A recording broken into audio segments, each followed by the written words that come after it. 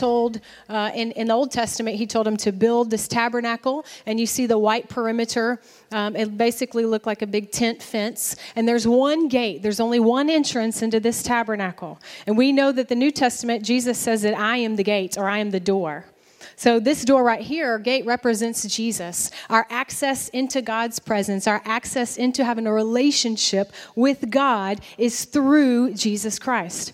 So once you come into the tabernacle, you can see the altar of burnt offerings right there. That's where they would bring their goats or their lamb or their sheep, whatever it was they were going to sacrifice for their sin, and they would tie it up on the altar. The priest would kill that animal right there, and everyone around was reminded that their sin was being covered by the blood of that animal. That animal was taking the punishment that they should have received for their sin.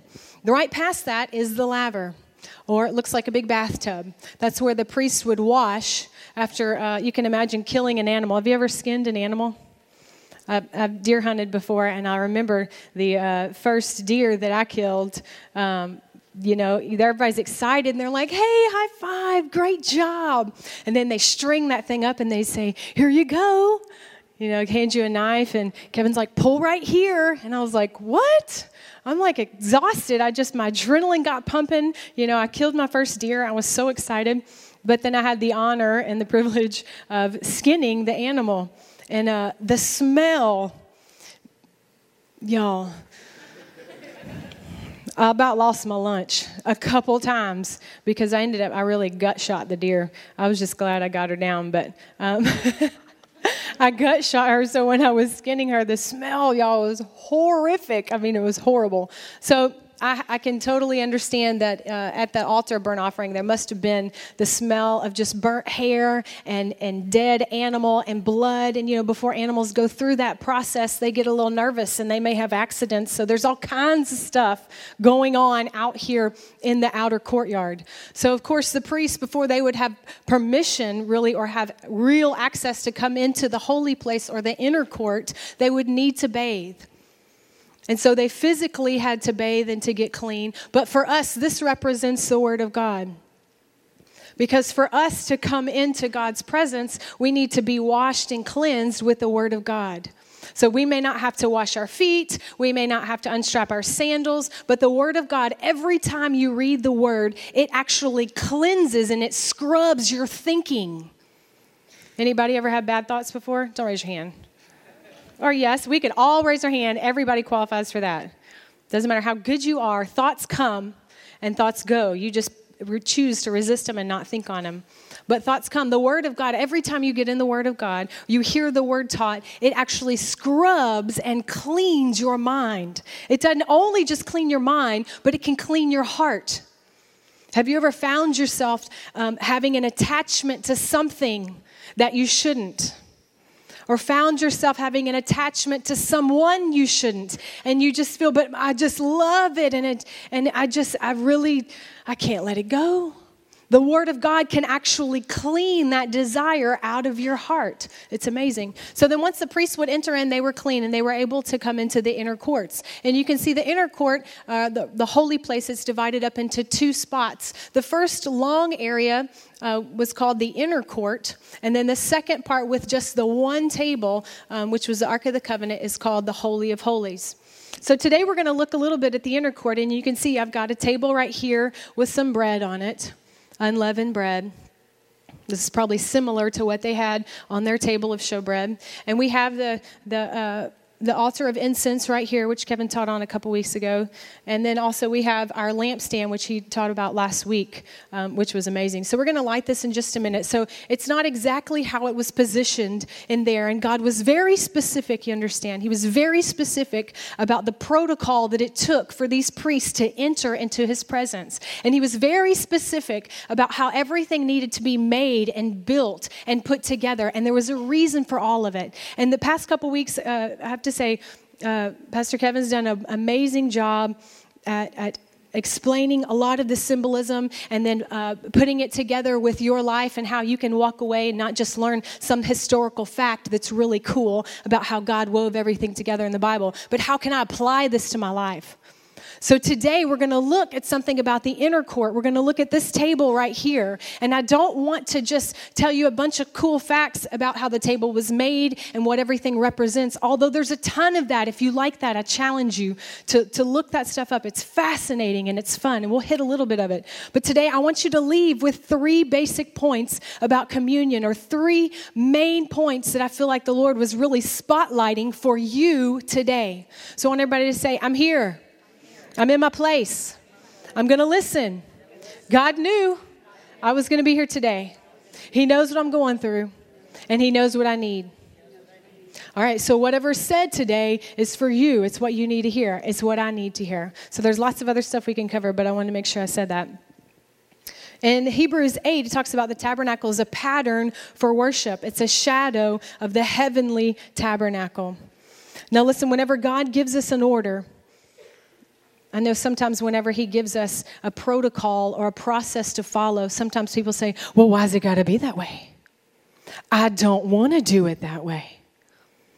There seems to be this self-entitlement or this self-righteousness that tends to rise up in our culture, in our attitude, in the attitude of our heart. But let me just tell you, before we take one step further into the inner court, the reason why God gives you an order, the reason why He gives you a protocol to follow is for safety. He does it because He loves you. He's not trying to restrict you, but He's trying to free you from some things. So if you can follow His map that He's giving you, it will free you from all the other junk you want to be free from. It will open doors that only going through this way, the doors will open that way. That's the only way. So before we look at one other thing and you think, well, gosh, why'd they have to do that first? Well, why'd they have to go? Why in the door on the other side? Well, why didn't they use gold for that? That's dumb. I'd rather have a golden doorknob. It's not about us. It's not about us. But just know God gives you an order to follow. Anytime you're looking in the Word of God, anytime there's something and He tells you do this and do it this way, it's always for your safety. It's always because He's your dad and He's saying, I love you so much. I want to get you where you're going. I know where you want to go, and I know how to get you there. Just follow. Come on, follow the leader. Follow the leader. He's not trying to restrict you. He's trying to free you. All right, so to commune means to be in close accord, or to be in close communication with another, or to share an experience together. To commune. How many of you communed with some people this week during Thanksgiving? Just Aaron, that's it? Everybody had family come in town, or you went to visit someone, or you got together with someone. Even I found myself in the store being more friendly. Not that I'm not friendly, but other people were more friendly. Did you find that this week? Everybody's out shopping, and how are you? What are you doing for Thanksgiving? You find yourself kind of opening up a little bit more during the holidays. Maybe that's why the Lord has us go through this right now. Okay, the first thing, there's a purpose to the order. Washing, all right, before you enter into the inner court, you have to wash with the Word. And that's preparation for intimacy. Let me say it one more time. Intimacy. Yes, I said it in church. Intimacy. Most of the time, whenever we say that, our culture has kind of relegated it down to one definition, a specific act, a physical act. But whenever you do that, you miss the whole point of intimacy. Because the act of intimacy, the physical act of intimacy in a marriage is a very small part of the whole marriage. It's an important part, cannot be neglected, and is very important. That's a whole nother message. But intimacy, we can't relegate it just down to one specific physical event. We would really be selling ourselves short. So we're going to look at that today. God wants to be intimate with you. In Deuteronomy 4, it says, what other great nation, Moses is talking to the Israelites here, what other great nation has gods that are intimate with them the way that our God is with us, always ready to listen? So God wants to be intimate with you. In other words, He's always leaning in. He always wants to listen to what you have to say. Do you think that He doesn't know what you're going to say? What do you think? You think that God knows what you're going to say before you say it? But yet here, this verse tells us he's always ready to listen. He wants you to talk to him, even though he knows what you're going through. He wants you to spill your heart out to him, although he already knows what's in there, more than you even know what's in there. All right, a definition for intimate. I'm going to give you a couple of, you write down whatever applies to you. Very close association or contact, familiarity. There's something about the proximity there, being intimate. You have to take note of proximity or of closeness. I can remember in our first year of marriage, I was learning how to be intimate with God. I was learning what it took for me. And if you have ever been in a relationship and you have a close friend that you have an intimate conversations with, you know what their buttons are to push. You're like, well, I'm going to stay away from that topic because I can tell they're not ready for that. But you get to know one another. We're in a relationship, a covenant relationship, Kevin and I. And I know, I'm familiar with him. I know his likes and his dislikes and what he wants to do, what he doesn't want to do. I can tell his moods sometimes by the look of his face or the way that he's walking. I don't even have to see his face. But I've spent a lot of close association, a lot of time with him. And so our first year of marriage, I was learning how to do that with God because I wanted to have something in me was longing for that closeness with God. But I didn't even have words for it at the time. But I can remember he was working 2 jobs and we barely saw each other really our first year of marriage. And I can remember a couple of times whenever I had gone, that's so funny, I had gone in the living room and I think we had this same coffee table. I don't know, it was one just like this. This is my coffee table from home, and it's upstairs. And I had put a candle on that coffee table, and I went and got some scriptures, and I was in Bible college at the time, and so I got my notes from that day's class, and I turned all the lights out, and I made sure there wasn't anything I needed in the kitchen. I got a water bottle, and I had everything right there. There was no excuse for me to get up, because God, I'm giving you my full attention right now. I don't really know what I'm doing, but I'm trying here. And I lit that candle, and I turned out the lights, and Kevin was at work.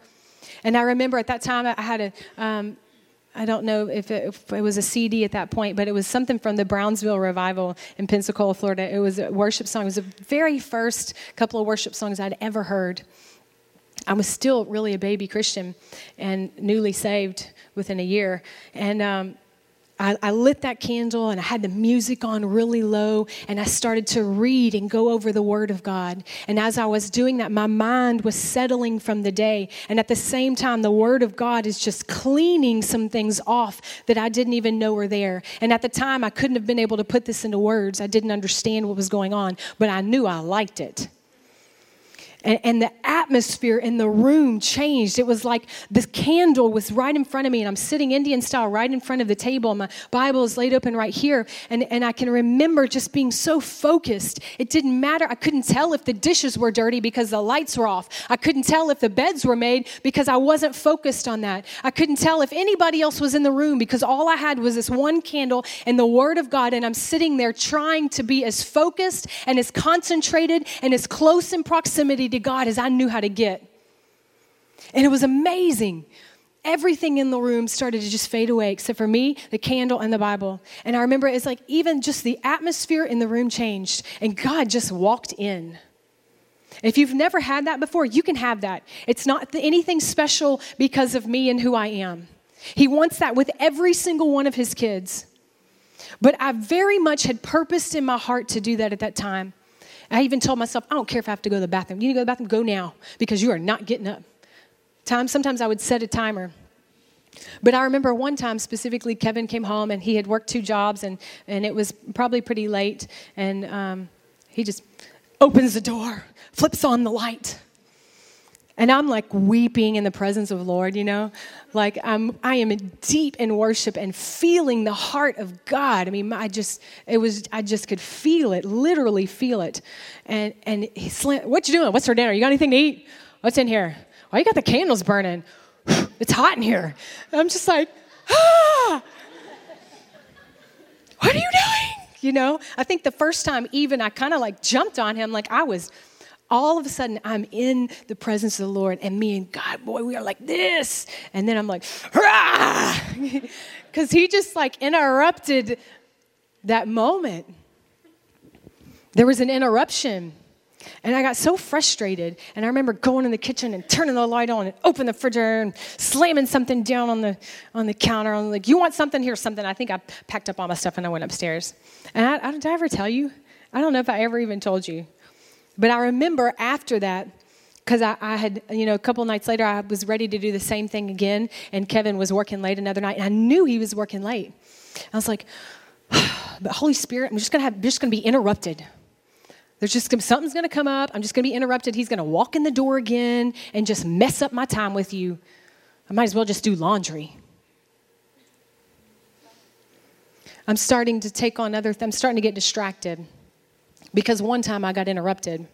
The Holy Spirit said, why don't you just start earlier? You know what time he's coming home. Okay. So I did. I just started earlier, and I knew when he would be coming. That's when I had set the timer. And so I was like, God, I don't want to limit you, God. But then I'm like, but I prayed for this marriage. Like I prayed for him, and he's mine now. And Lord really convicted me, like, you give me your time, and then you give him your time. And you set that clock if you need to. But I was honoring the relationship that we had too as well. So funny yesterday. Oh my gosh. Yesterday I was in here, and I was trying to set all this up and figure out what was going to go where. And the Lord totally reminded me of that moment. Took me back to our first apartment, how I would sit on the floor with that one candle. And so I turned all the lights out in here and just the exit lights were on, and I lit one candle and I'm sitting right there. And I'm just smiling because I'm like, God, you're just so good. He just took me right back in that moment. And then all of a sudden here, bum, bum, bum, bum, bum, bum, bum, bum. And my kids, come on, Dad. I can hear them coming in the door. And I just busted out laughing. I couldn't stop laughing. And Noble opens the door. Mom, you in here? Yeah, I'm in here. Come on in. I just left the candle burning. I just giggled. And that may explain why I was kind of silly yesterday. But they came in, and I'm just kind of looking at him. He was standing there at the counter, and I'm just going like this. Like, hey, babe, I love you. I love you. But it reminded me how far the Lord has brought me. How when you set your heart, your face to do something, like I'm going to do this, I don't care how hard it is. You decide to go to nursing school and you've got everything against you, but you set your will, I'm going to finish this course if it kills me. We do that so many times for natural things and natural goals that we set in our life. But yet when it comes to giving God his time, we always put it on the back burner and we say, well, I got to do laundry. Well, he's going to be home in 15 minutes, so let me get everything ready. How do we do that?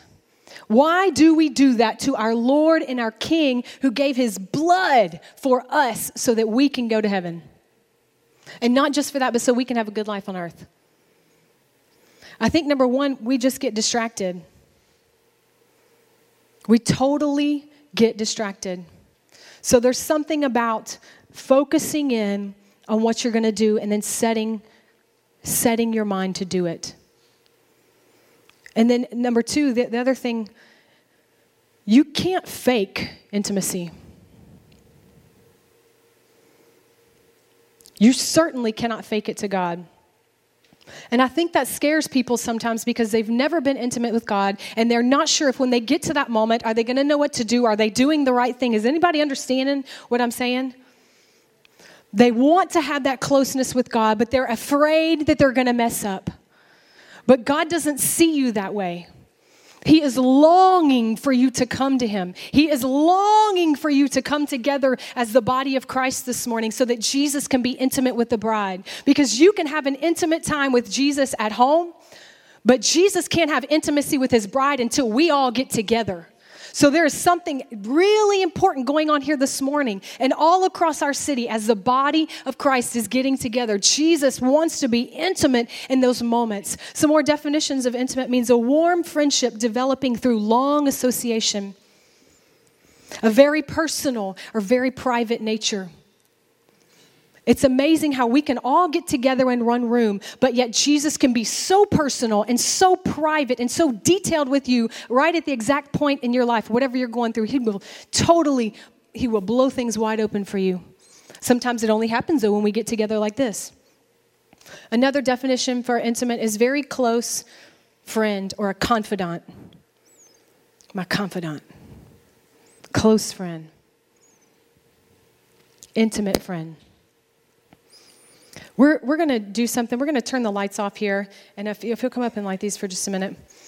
And I'm going to ask for you not to get up just for a few minutes because I don't want you to trip over, somebody else's foot or purse or something for just a minute. But I want to take you into the tabernacle for just a minute so that we can actually see what the atmosphere was like. Because for the past few weeks, we've talked about how it was an intimate setting and there was a certain smell. Kevin had lit the incense up and it smelled all in here. And how your prayers have an incense and aroma. When you pray and when you praise and when you worship God, there is an incense or a smell that goes up to heaven. Well, right now, I'm going to take all of our senses. Oh, we'll just leave that. We'll just do with the candle. But I would like for you to turn all of it out. Yes, thank you. So it'll take just a minute for your eyes to adjust. I can only imagine how the priest would come over here to the table of showbread. And they would sit. And I don't know about you, but this reminds me of like a candlelight dinner, an intimate setting where you sit close to the table, almost to the point to where you feel like you need to whisper. Like I can just bring my voice down. And this is what God wants with you and with me. But it takes a lot sometimes for us to get to this point of shutting everything else out, putting our full attention on Him.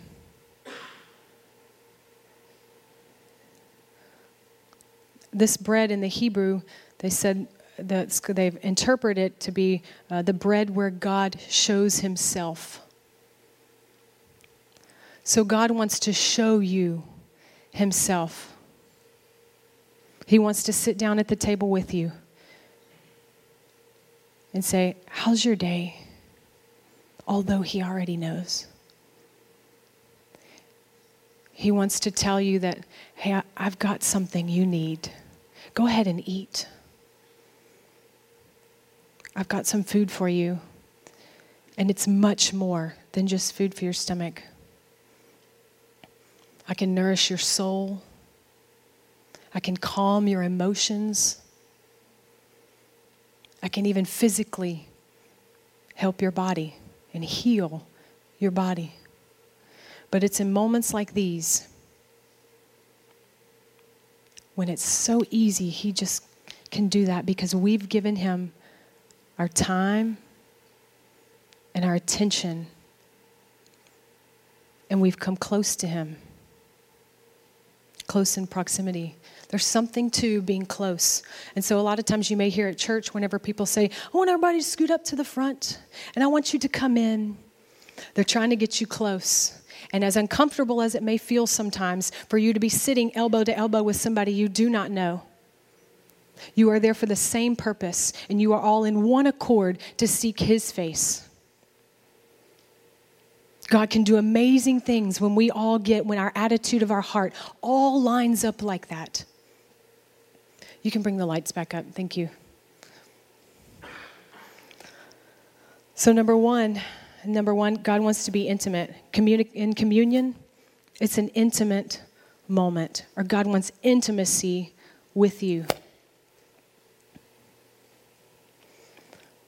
Number two is it's the great exchange. So we're at exchange, or great exchange. The whole thing about communion, the reason why we do it is because we share in what Jesus suffered, so that we can also share in the benefits and everything that He obtained, everything that He got through that suffering. Because He didn't get it for Himself. He was already doing really good. He's God. But the whole reason why he went through the suffering and the agony is for you, for me. So communion, it's the great exchange. We're looking at the great exchange. Isaiah 53, 4 and 5. In New King James says, surely he has borne our griefs and he has carried our sorrow. Yet we esteem him stricken and smitten by God and afflicted. But he was wounded for our transgressions, and he was bruised for our iniquities. And the chastisement of our peace was upon him, and by his stripes we are healed. And I encourage you to read that slowly. Go through each line. I went ahead and I put the message in here for you because it's so good. It says, but the fact is, it was our pain that he was carrying. So when you take communion and you look at that bread, and as the priests were looking at that bread, they were thinking about, they didn't know Jesus at that time, but they were thinking about the animal they had just killed that took their sin. Now they had to do that yearly, you understand, because it was just a covering. That blood was not sinless, perfect blood, but Jesus' blood. Every time we take the bread, and before you take the bread, you think about him, his body, what he took upon himself. It says, he carried our pain, our disfigurement, all the things that are wrong with us. How many things can you list that you think are wrong about yourself? You're your own hardest critic. Be critical of yourself during this time. When you take communion, I can assure you that the priests were very critical at this time of their own self because they had seen people who had entered into the Holy of Holies who had not judged themselves and not been as critical on their own motives and intents of their heart, their own feelings and thoughts, their own physical acts that they had committed, and they died. So look at all the things that are wrong with you. It says, we thought he brought it all on himself, that God was punishing him for his own failure. But it was our sin that did that to him, that ripped and tore and crushed him. Our sin. He took the punishment that made us whole. And through his bruises, we get healing. He takes your grief. He takes your sorrow. And in return, he gives you joy. He takes your sickness and your disease. And in return, he gives you wholeness. Mental, physical health. Wholeness, completely whole.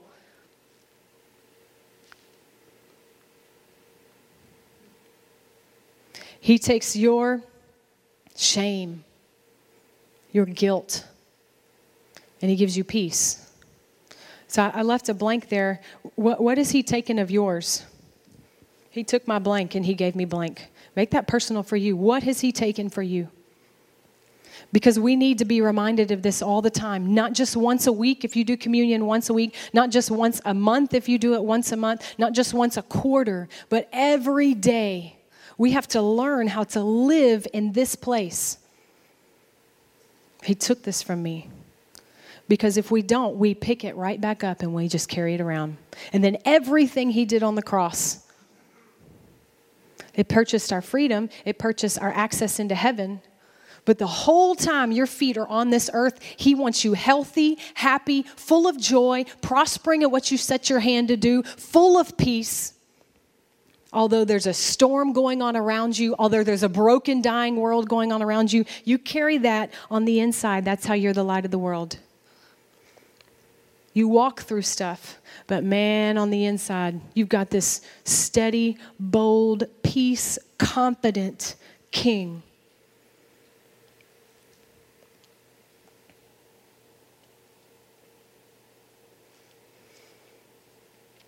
Communion reminds you that your sin is not held against you. It's been paid for. It's been paid for. That thing you think always keeps you out of his presence. Well, I'm just not good enough. Well, if you would have known what I was doing last night, I shouldn't even be here. I remember sitting in church thinking, what am I doing here? If they only knew me, oh my gosh, they would be kicking me out the door right now. And that's not true. Nobody at church feels that way. That's the enemy trying to make you feel bad to get up and leave like you don't belong. That's a lie. I felt that way before.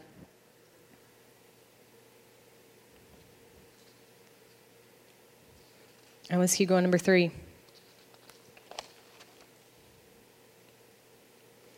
Communion means never being alone again. This was a big one for me. Never being alone again. When I totally understood what Jesus had done, what he had taken from me, and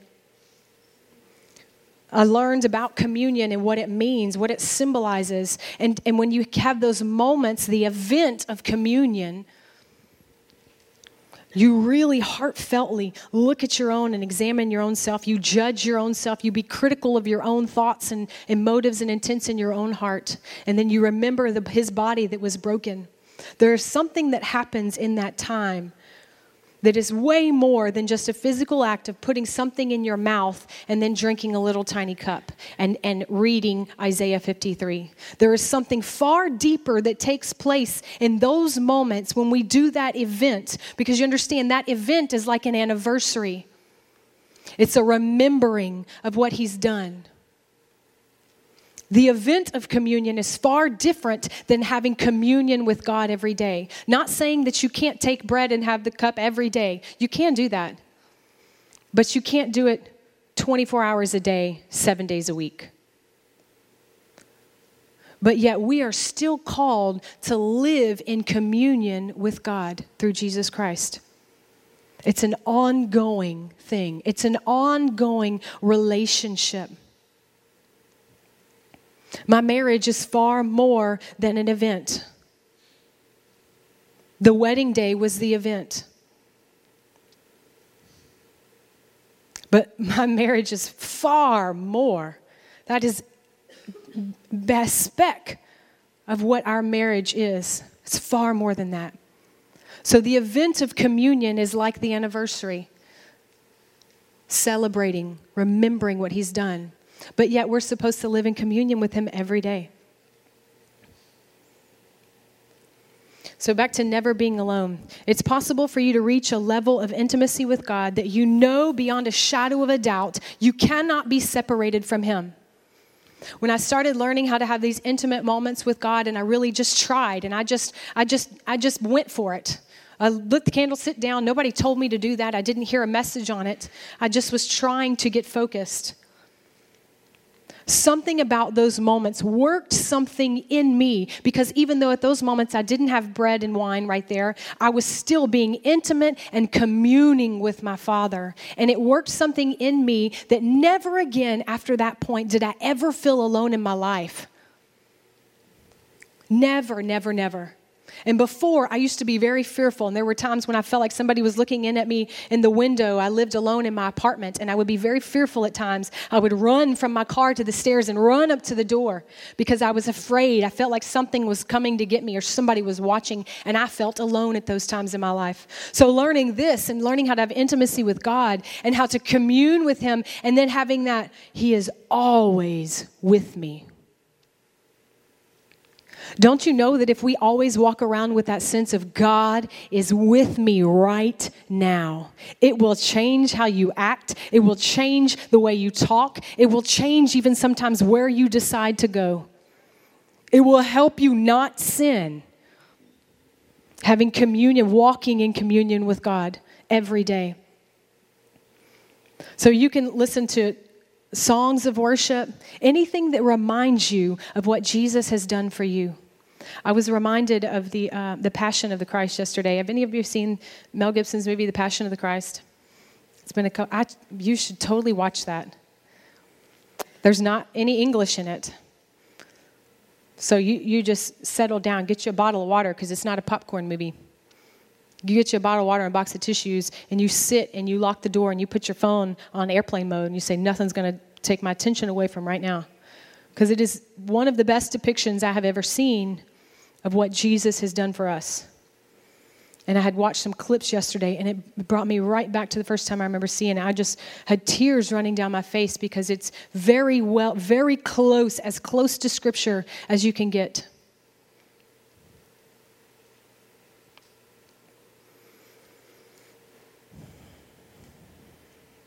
Hebrews 8:10 says, I'll imprint my laws upon their minds, even upon the innermost thoughts and understanding, and I'll engrave them upon their hearts, and I will be their God, and they shall be my people. He wants so bad. He longs for you. He longs for this intimate, this personal, this private time with you. And anytime we decide to do laundry or to go somewhere else and we cancel our private time with him, we are turning our back on Jesus. We are like the Roman soldiers who handed him over.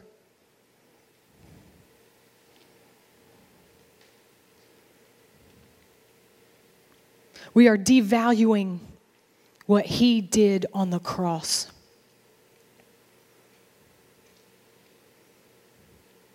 The last thing, I put the warning at the bottom.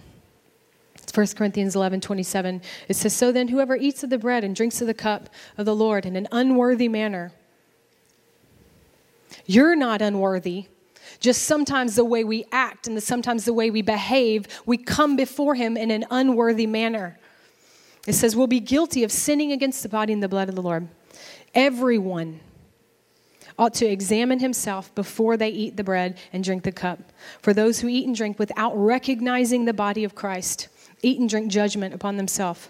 That is why many among you are weak and sick, and a number of you have fallen asleep. That means died.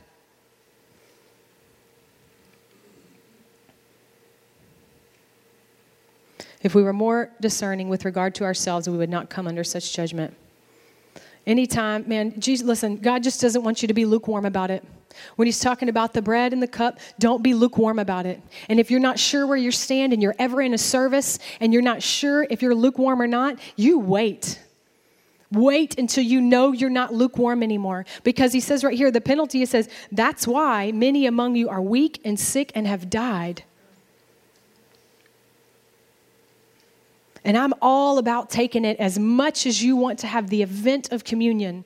But I would be doing you injustice if I did not point out this warning, because we still have, the body of Christ is still weak in many areas. It is still sick in many areas. And there are many who have died and should not have, but it is because they did something out of protocol. They did not follow the process. Your mama can't judge your heart. Your spouse cannot judge your heart, the motives and intents. It is something only you can do for yourself. And then he says, recognize the body of Christ. And some people think, some scholars say, you can read up about it. It talks about how, to love one another and to acknowledge the body of Christ, which I think that's true, and that does line up with it. But I think even more so, he's wanting us to look at the body of Jesus that was broken, that was bruised, that was beaten, that was scarred, that was so disfigured you couldn't even recognize him as a man. Remember that. Whatever it takes to get you mentally there, that's what it takes.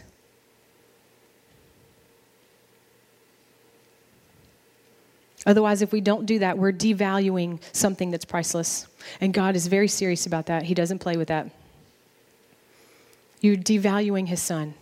You're putting value of something else above what Jesus did for you. Now, I know, surely we would never knowingly do that, right? Nobody would ever knowingly want to do that. So today, it's just kind of like a wake-up call. It's kind of a sobering service, I understand. But today, it's just to make sure whenever we do the event of communion, I know for sure we're doing it on Thursday, and then anytime you take communion, to make sure you're putting great value, all your attention, all of your focus on that moment, on him. Because everything else will fade away. Everything else will pass away. It's all about him. Amen.